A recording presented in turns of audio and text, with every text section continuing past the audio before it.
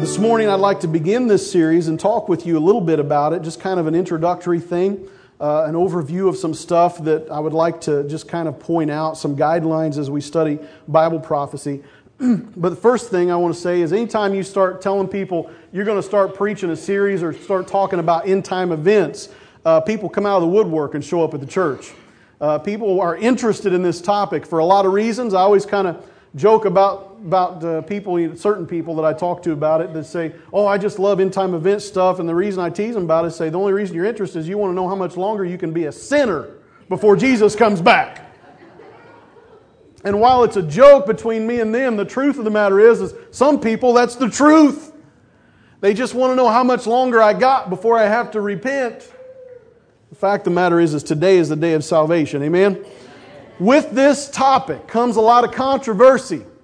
With this topic comes a lot of arguments and people saying, I know what the Scripture is and I know what that is and I get it. We are talking about Bible prophecy here, folks. There's some things in the Bible prophecy that are very clear and there's other things that are kind of vague.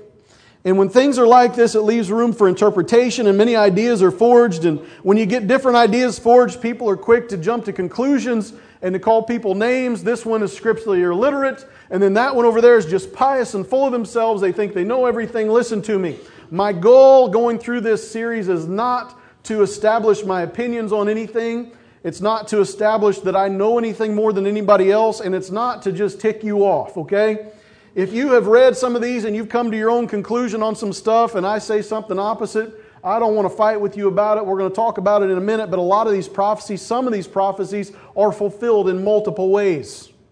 So let's all just get along and be friends. Amen? And with denominations, there's some friction. When you start talking about Bible prophecy and end-time stuff, there's a lot of friction between denominations. There are different places that believe different things. Obviously, the first one is, pre-tribulation rapture like we believe in the Assemblies of God. Others believe mid-trib, others believe post-trib. Some believe it's already happened. And others, I don't know what's going on.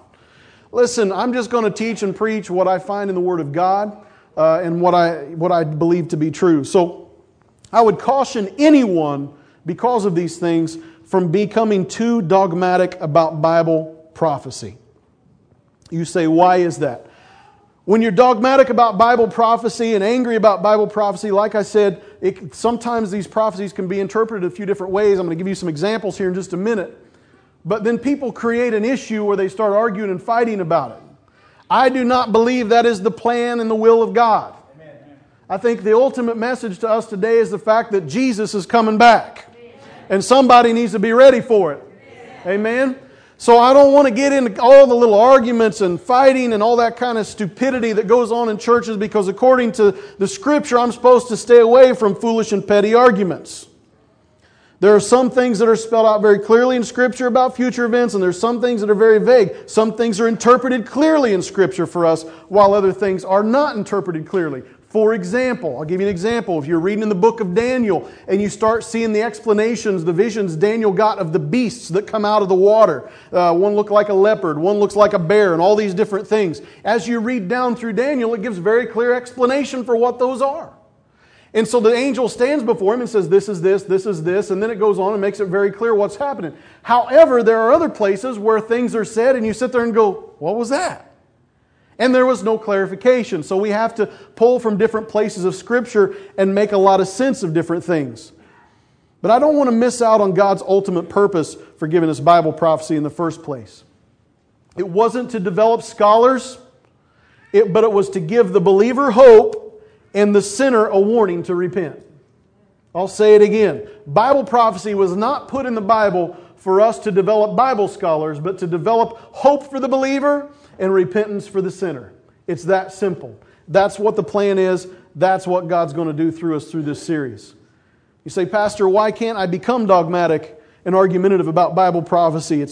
I'll tell you why. Because if you do, you're going to miss God. If you fight, if you get so staunch about something you believe in Bible prophecy, then I'm talking about one of those scriptures that's not clear, okay? If you get just crazy about that and fighting and arguing about it and say, I'm 100% right on this all the time, it is possible to miss God in the whole situation. You say, how in the world is that possible? I'm going to share something with you. Those of you that have been on Wednesday night Bible studies, you've heard it probably in the last year and a half or so, something that I talked about in there. Well, it's been probably closer to 2.5 to 3 years. But I want to share an example with you this morning. And the fact of the matter is, I'll just stop right now. 2 Peter chapter 3. If you want to turn there, we'll be there in just a few minutes. I got some things I want to run through first. You can follow on the screen with me, but 2 Peter chapter 3 is where we're going to spend most of our time. The Jews, folks, missed the Messiah. One reason, because they were so staunch believers on how they had interpreted end-time Scripture. They had believed something, and they were right about it, but because they had gotten every detail down to a specific thing, how they expected it to work out, they missed who Jesus was. I'm going to give you an example.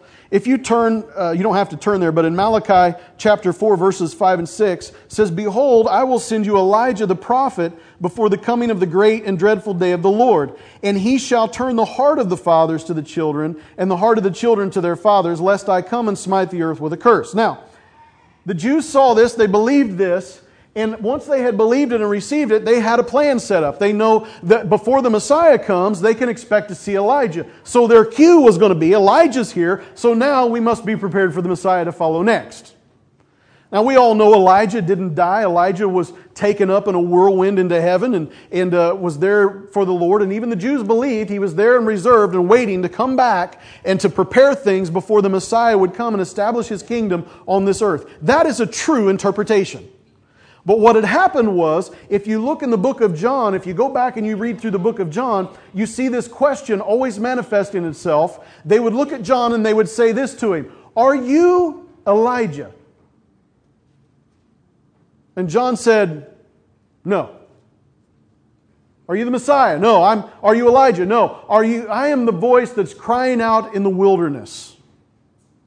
And so they were confused. They would look at him and they would think, okay, so if this guy John is not Elijah, then this Jesus can't be the Messiah, because if he's the Messiah, Elijah has to come first. Write him off. He is not the Messiah. If you don't believe me, go back and read the book of John. You'll see it pretty clearly there. They asked, and they was always asking Jesus, Who are you? Or you Elijah? And remember, Jesus said, Who do people say I am? Some say that you're Elijah. Some say you're one of the prophets. There was a confusion. They were always looking for Elijah because they were expecting him to come prior to the Messiah appearing. But the problem was because they were so staunch on end times prophecy and what they believed would happen, they totally missed the incarnation in Scripture. They didn't get that Jesus was actually taking on human flesh and being born as a man and that He would live and die for their sins. They totally missed that. They didn't understand that He was coming to set up His kingdom on earth. See, they got confused. And so because of it, they missed it.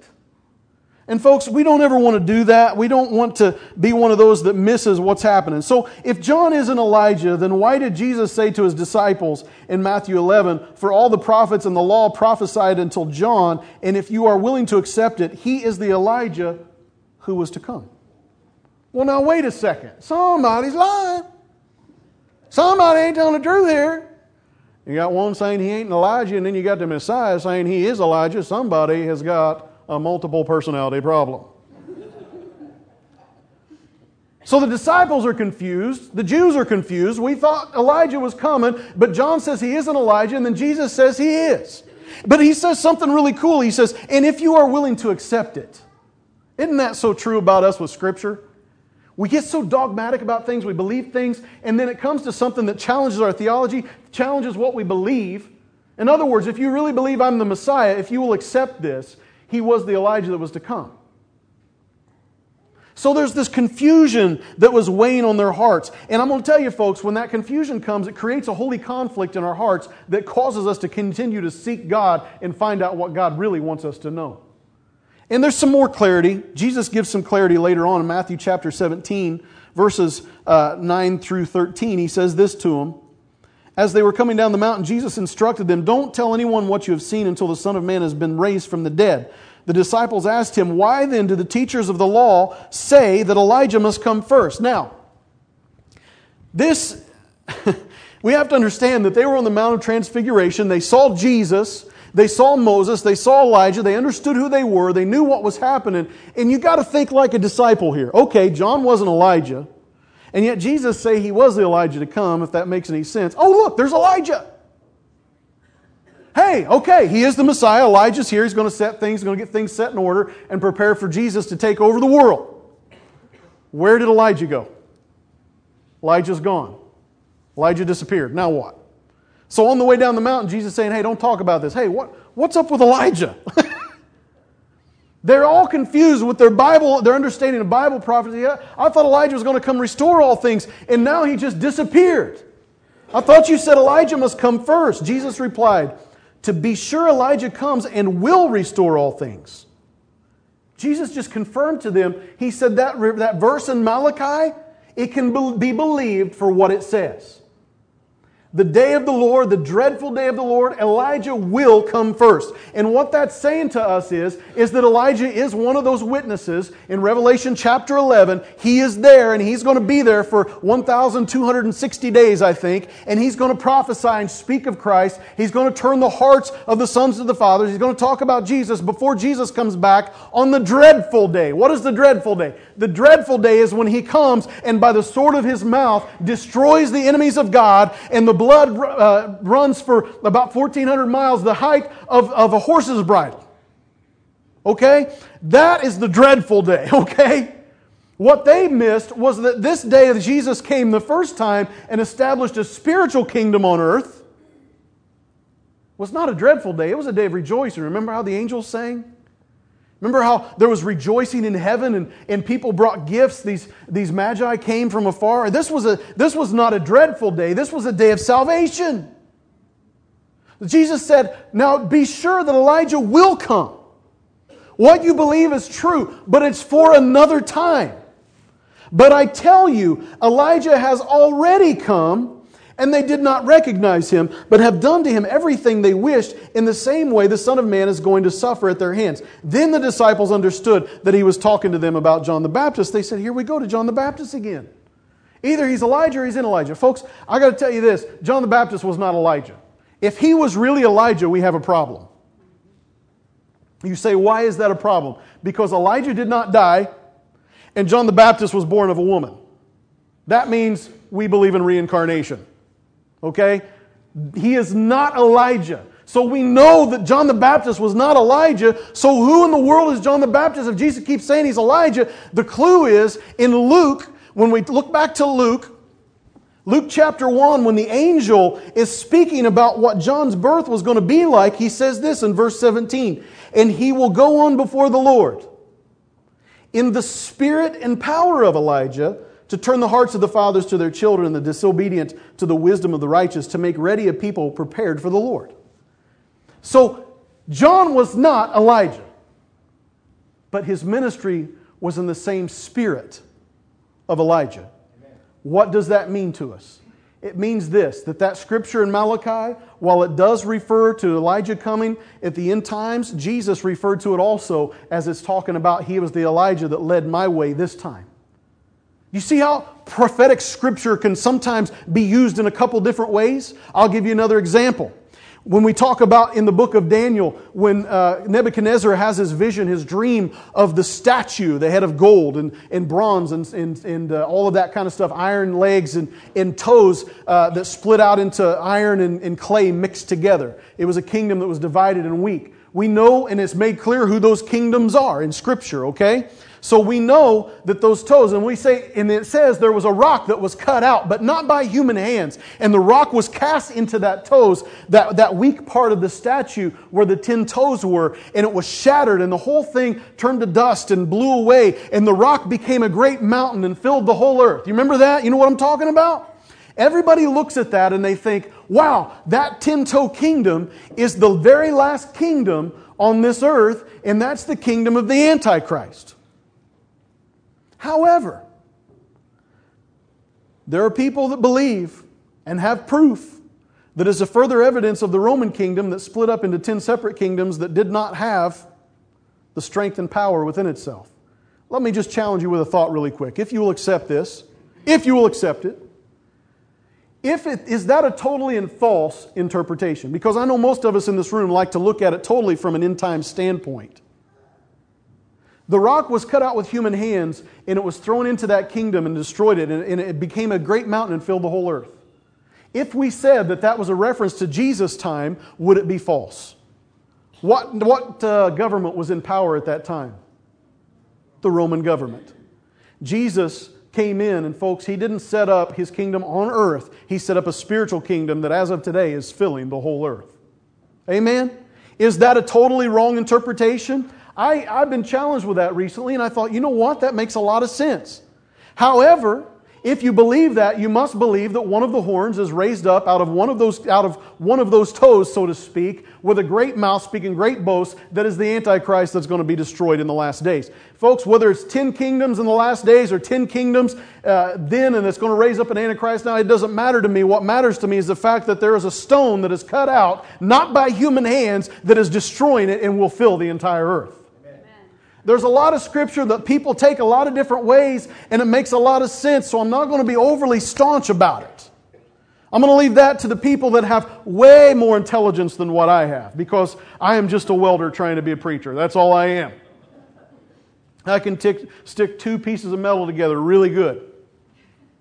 But when we start talking about Bible prophecy, you're pulling from 15 different areas and digging through world history and looking at a lot of things. So I want to challenge you this morning. Don't allow yourself to be caught up in the arguments of all the interpretations of everything. However, look to Jesus Christ.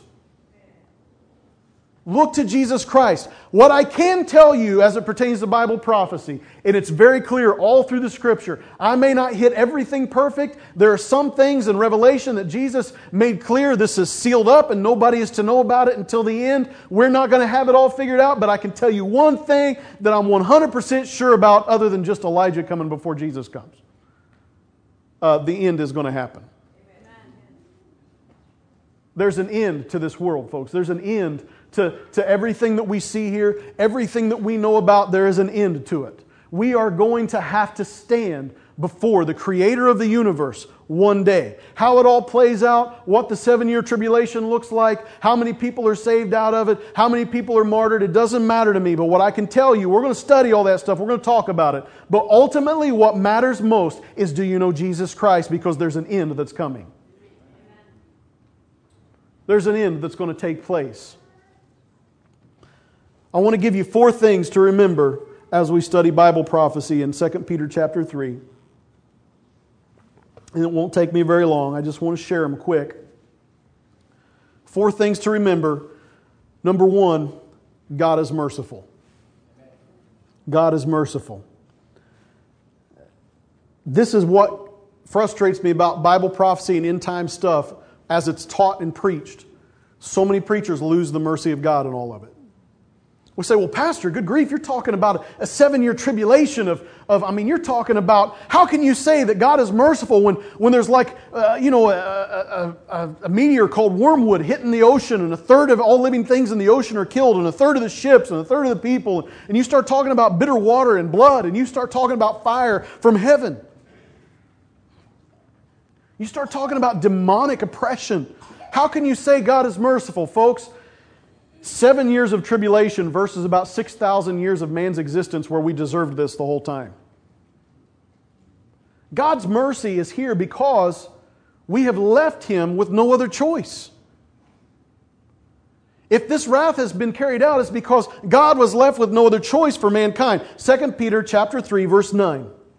The Lord is not slow in keeping His promise, as some understand slowness. He is patient with you, not wanting anyone to perish, but everyone to come to repentance. When we study these events coming up in the weeks ahead, when we begin to look into the rapture of the church, when we begin to look into the first half of the tribulation, the second half, and we look at the Antichrist and the workings on this earth and the rising of nation against nation and all that's going to take place, folks, ultimately, and the most important thing in the heart of our Father is this, that He is not wanting anyone to perish. This is not just for us to get a greater knowledge of what's going to happen to those worthless souls that would not bow their knee to Jesus. This is a stirring effect to our hearts to gather and capture the same heart as our Father. Peter clarifies the slowness of God. It should not reflect negatively on Him whatsoever. His slowness is not against us, but it is for us. We are not like the children that have been forgotten at school by their parents, mom and dad, or after football practice, or after baseball or anything else, or left at church. Me and Doug Vickery understand that one. It's just a little light joke, folks. When you have 5 kids, you forget one every once in a while. In a gas station on the way to Colorado. God has not forgotten us. He's not forgotten about us. He's not looked at us and said, "Oh, you're not good enough. You can't come home yet." His slowness and His patience is connected to His love for us, and His willingness to wait is only for our good. It's giving us time for repentance. He spoke of the end times events, and He uses words like this: soon and a little while. You say, "Pastor Bob, soon has been over with for about 2,000 years.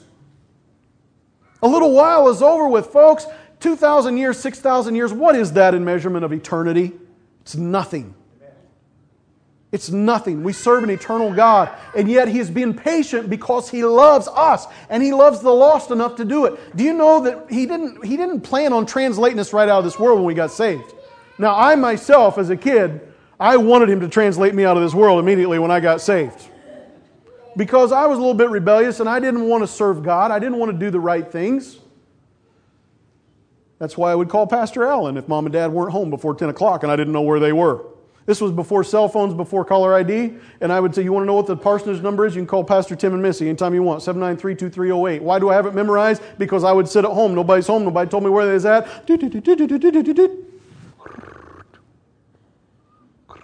Oh, please, God, let Him answer.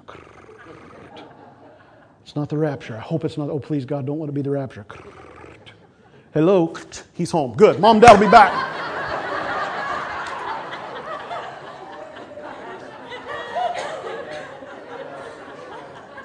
Pastor Allen probably sit there and thought, "Why am I getting so many phone calls of people hanging up?"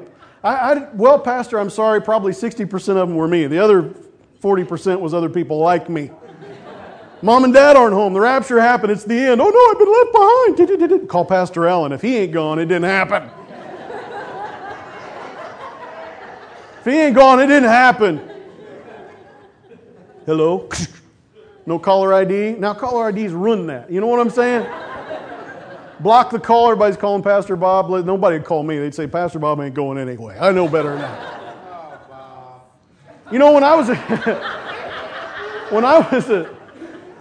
a kid, I'd get saved. You know, I'd come to the altar, and everything back in the day, everything was always, works-based. If you were good enough, you were going to make the rapture of the church. You know what I'm saying? That kind of thought, which is totally false. We're saved by grace through faith in Jesus Christ, okay? Our works are an evidence of our salvation. I'd come up here and cry and pray, "Oh, God, please forgive me." And before I leave the church, I'd say, "God, please come back and take me now, because I'm going to mess this thing up tomorrow." And He didn't do it. We get married, April and I get married, we have kids, and we have little kids and say, "Oh, Lord, come take us now," before they get a chance to mess this thing up, Lord, because they're not going to make it, man. I just need you to come take them now. He didn't do it. Why did He do that? Why is He waiting? Because He is not willing that any should perish. It's not just about us. Okay? He's got other people that He's concerned about, your co-workers, your friends, your family members. I think one of the negative things about the church has always been when you start talking about end times things, you start talking about the rapture of the church, it's always, "Even so, come Lord Jesus, come Lord Jesus, come and take me away." And so oftentimes we're so quick to say, "Lord, come take me away," but we forget about those around us that are going to be left behind, that we haven't been ministering to. God is merciful. Secondly, end time events are true and definite. They are real. 2 Peter 3, verse 10. "But the day of the Lord will come like a thief. The heavens will disappear with a roar. The elements will be destroyed by fire. And the earth and everything in it will be laid bare." Will. Everybody say will. Is there a question with will? Is there a might? Is there a maybe? Is there a perhaps? No, there is only will. The day will come. The heavens will disappear. The elements will be destroyed. The earth will be laid bare. These promises do not leave room for question. And I say this because I don't want you, as we go through this series, to be lulled to sleep and make this in your mind to cope with it as though it were some kind of a movie or some kind of a fairy tale or fable. And you say, Pastor, why do you do that? Because people sit in this and they hear this message so often that they just forget and realize they put it out of their mind that it could ever happen. I have talked to so many Christians and believers say, Pastor, I don't even want to hear that stuff. It scares me. I don't want any part of it. I just don't want to talk about it. It's just awful. Oh, it's scary. Well, number one, either you're scared because you've been misinformed, because if you're a believer, you have nothing to be fearful of. Or you need Jesus. It's one of two things. But the reality of it is this: it is going to happen. And I don't want anybody in here to begin to scoff at it. I don't want anybody in here to be able to start talking about it. Why? Because when we scoff at it, we begin then to fulfill prophecy and proving that it is very near. Back up with me to 2 Peter chapter 3, verse 3.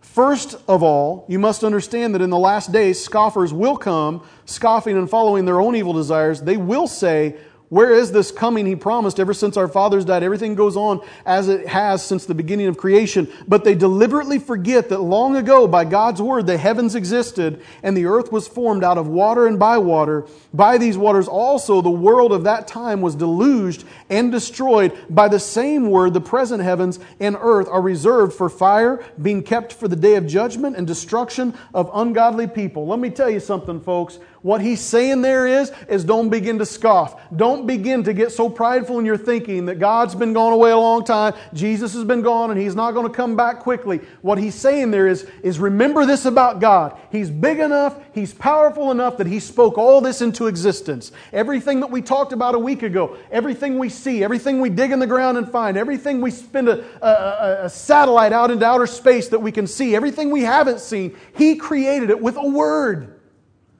And by the same word, this world that we're on now was flooded because of the sin of mankind. There's proof of it. There's archaeological proof of it. You can go dig and find. You can ask scientists. This whole world was covered with water, and it was after creation that it was covered with water because there are things, fish stuck in the sides of mountains and all kinds of stuff, folks. It is clear that there was a great flood, and it happened. And by that same God that spoke things into existence and the same God that flooded this earth and destroyed it is the same God that is going to burn up everything with just the appearance of His face. This same God is going to burn up the heavens and the earth. Everything that we see, everything that we have not seen, every far planet, every asteroid that we have never seen and will never lay eyes on, God spoke it into existence, and there's coming a day where everything will flee from His presence. Everything. The elements will be burned up. It will happen. Because our God is that big. Our God is that powerful. And the Scripture says very clearly that it's going to happen on the present heavens and the present earth. This earth. This building someday is going to be burned up in the presence of God. My home, the streets, the school, it's going to be burned up. The presence of God. It talks about the elements being burned up. Folks, what elements are we talking about? Everything is made up of elements. You and I are made up of elements. The only thing that will keep us from being burned up on that day is the grace and mercy of Jesus Christ. Hallelujah for it. This is not a fairy tale. This will happen, and the end time events will take place. In John 14, Jesus told him, He said, don't let your heart be troubled. You believe in the Father, believe also in me. And He goes on to say this in verses 2 and 3. In my Father's house are many rooms. If it were not so, I would have told you, I'm going there to prepare a place for you. And if I go and prepare a place for you, I will come again and take you to be with me, that you also may be where I am. I will come again. God did not leave any kind of a question. It is as definite as the sun is up in the sky right now. It's clear. It will happen. It will happen. So God is merciful. End time events do take place and will take place. Thirdly, we've got to have the proper reaction to these truths. 2 Peter 3, verses 11 and 12. Since everything will be destroyed in this way, what kind of people ought you to be? You ought to live holy and godly lives as you look forward to the day of God and speed its coming. That day will bring about the destruction of the heavens by fire, and the elements will melt in the heat. Folks, again, the things we're going to be talking about cannot just be something that we see and experience in a service and get stirred up and think about and fearful and worry about for a day or so. Folks, this has got to impact our daily lives and our decision making. Our decisions have to look different. If we recognize that everything's going to happen this way, what holy lives should we be living? Now, just to clarify something again, traditionally it was all about, if I've been good enough, hey, you're going to make it in the rapture? Well, if I've been good enough, bless Jesus.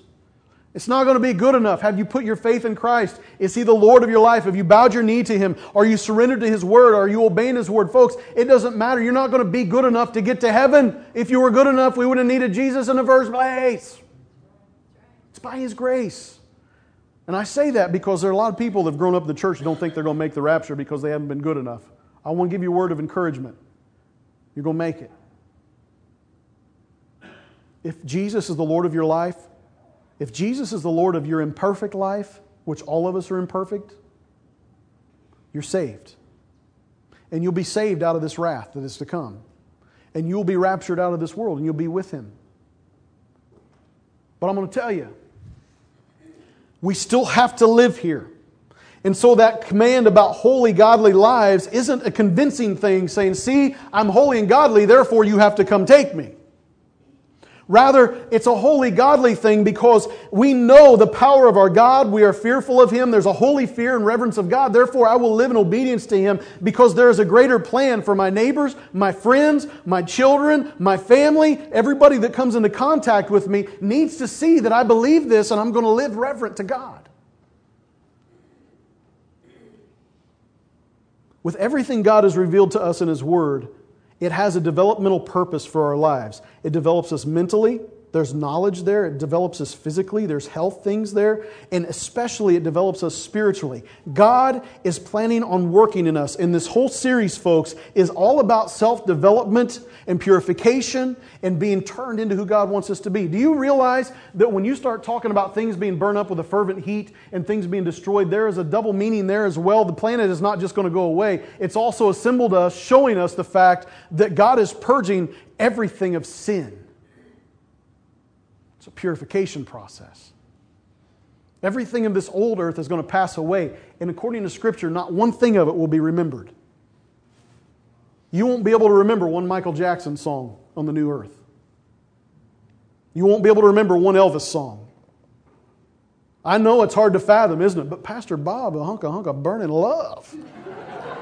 A hunk of burning love. A hunk of burning love. And you're going to say, there was a hunk of burning something back there. I don't remember what it was, but it burned up. You're not going to remember stuff from this earth. It's going to be purged. It's going to be gone. So in light of that, we must purge ourselves now from this world.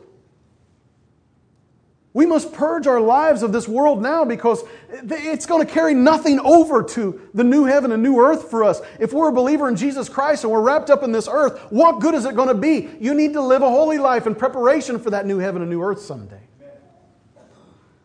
Fourthly and lastly, because it looks like you guys looked at me last week like I had snakes crawling out of my head, and I think you're looking at me again like it. Right now, somebody's saying, are you kidding me? Everything's going to get burned up. Dude, I never heard this before in my life. Well, hopefully you repent of your sin and get saved, and you won't have to burn up with it. Amen? Fourthly and lastly, I'm going to have Alyssa and Devin come if they would and just kind of play some music. We're going to close service out. But fourthly and lastly, first of all, God's merciful. Secondly, it's definite it is going to happen. Thirdly, it should affect our lives and how we decide. The Bible prophecy is affecting all these things. Fourthly and lastly, Bible prophecy, we should rejoice. Rejoice. This series, don't get caught up in the blood and guts of... There are people that always talk about the blood and guts of the tribulation period and start getting graphic about it. Listen to me, it's going to be awful, okay? It's going to be really bad. And do I need to even say anything else other than that? We will. We'll get into a lot of the stuff. But really and truly, folks, do you want to be here? Nobody wants to be here. Except one person. I did talk to one person that wanted to be here. One person was so deceived by the enemy, they said that was their plan. That was God's plan for their life, that they would miss the rapture and then they would be used for great things during the tribulation period.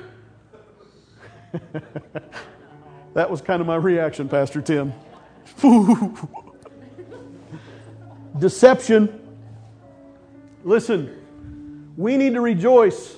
2 Peter 3, but in keeping, verses 13 and 14, but in keeping with His promise, we are looking forward to a new heaven and a new earth, the home of righteousness. So then, dear friends, since you are looking forward to this, make every effort to be found spotless, blameless, and at peace with Him. Isn't it good to know that the troubles and struggles and strife of this life is not all there is?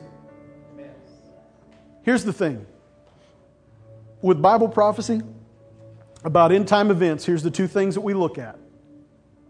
One, you're going to be a child of wrath, or you're going to be a child of inheritance. Those are our choices. And folks, these are our choices in life, period. You're going to be a child of wrath, an object of wrath, God's wrath, or you're going to be an object of God's blessing and abundant provision throughout all of eternity. It's really a no-brainer. It really is. Why do people forego eternal peace in the presence of God for temporal pleasure on this earth? When you start looking at Bible prophecy, you start looking at end-time events, it doesn't make sense. But I'm going to tell you this, in all of it, there's rejoicing. Pastor Bob, how can you say there's rejoicing when you talk about an Antichrist that's going to set up his kingdom on this earth for the last 3.5 years? He's going to make people take the mark of the beast, which is 666, and he's going to put it on the back of their hands on their foreheads. And if they don't take it, then they're going to be beheaded and martyred because of the name of Jesus. And what about wormwood falling into the water? What about all this stuff? What about the fire burning up a third of the grass and everything, all the green grass and all this? And what about all this stuff? And they start talking about the horrible things that are taking place. Whoa, stop it! I rejoice because I ain't in it. I'm not there. Hallelujah, I'm not there. I'm raptured out of the mess. I may be through part of it. I may not be in it. I don't know. I don't care when I'm going. I just know I don't have to worry about taking a mark of beast because I am not going to be here. You say, Pastor, the martyrs are going to be lost. Listen, have you read Revelation? Have you seen where the martyrs end up? Listen, it's rejoicing. You know the part in Revelation when you start talking about it and you see it, we're going to talk about all this stuff. It gets me excited thinking about it. When John, he's propelled into the future, to the future event, and he's kind of overlooking this great worship service around the throne of God. And there's a number of people that he can't even number. There's so many that he can't number in white robes, worshiping, giving praise to the Lamb. I'm in that group. Why do I rejoice? Because there's a little bald spotted guy walking around praising God. That's why. John didn't say, look, there's Bob with the bald spot over to the side. I don't know. Maybe he didn't see the bald spot. Maybe in heaven is perfection and everybody's bald. I have no idea. Maybe there's no difference. I don't know. But I know this much. I'm there. I was there. When John saw Jesus, I was there. I was there. And I can tell you this too. When John described what the New Jerusalem looked like coming out of heaven, and he said that it has the 12 gates, 3 on each side that are open, and they have the names of the 12 apostles over the top of the gates, and the gates are made out of a giant pearl, and it is open. People say, there's no pearl that big, that's so big. Listen, God made it all. He can make a pearl that big if He wants. And the gates are open. And it says that people can go in and out and find rest anytime they want. Listen, that was me. I was going in and out. Why do I rejoice? Because I'm going to see that happen. But Pastor, in times is all just blood. And look at our image for our thing. It's got the red earth and the end of the last days. Listen, it's all dark. And no, it's not. It's only dark for the rebellious. Only dark for those that refuse to surrender themselves to Christ. Only dark for those that refuse to believe. But if you're a believer, you've got something to rejoice about. Amen? Stand with me if you will, quickly.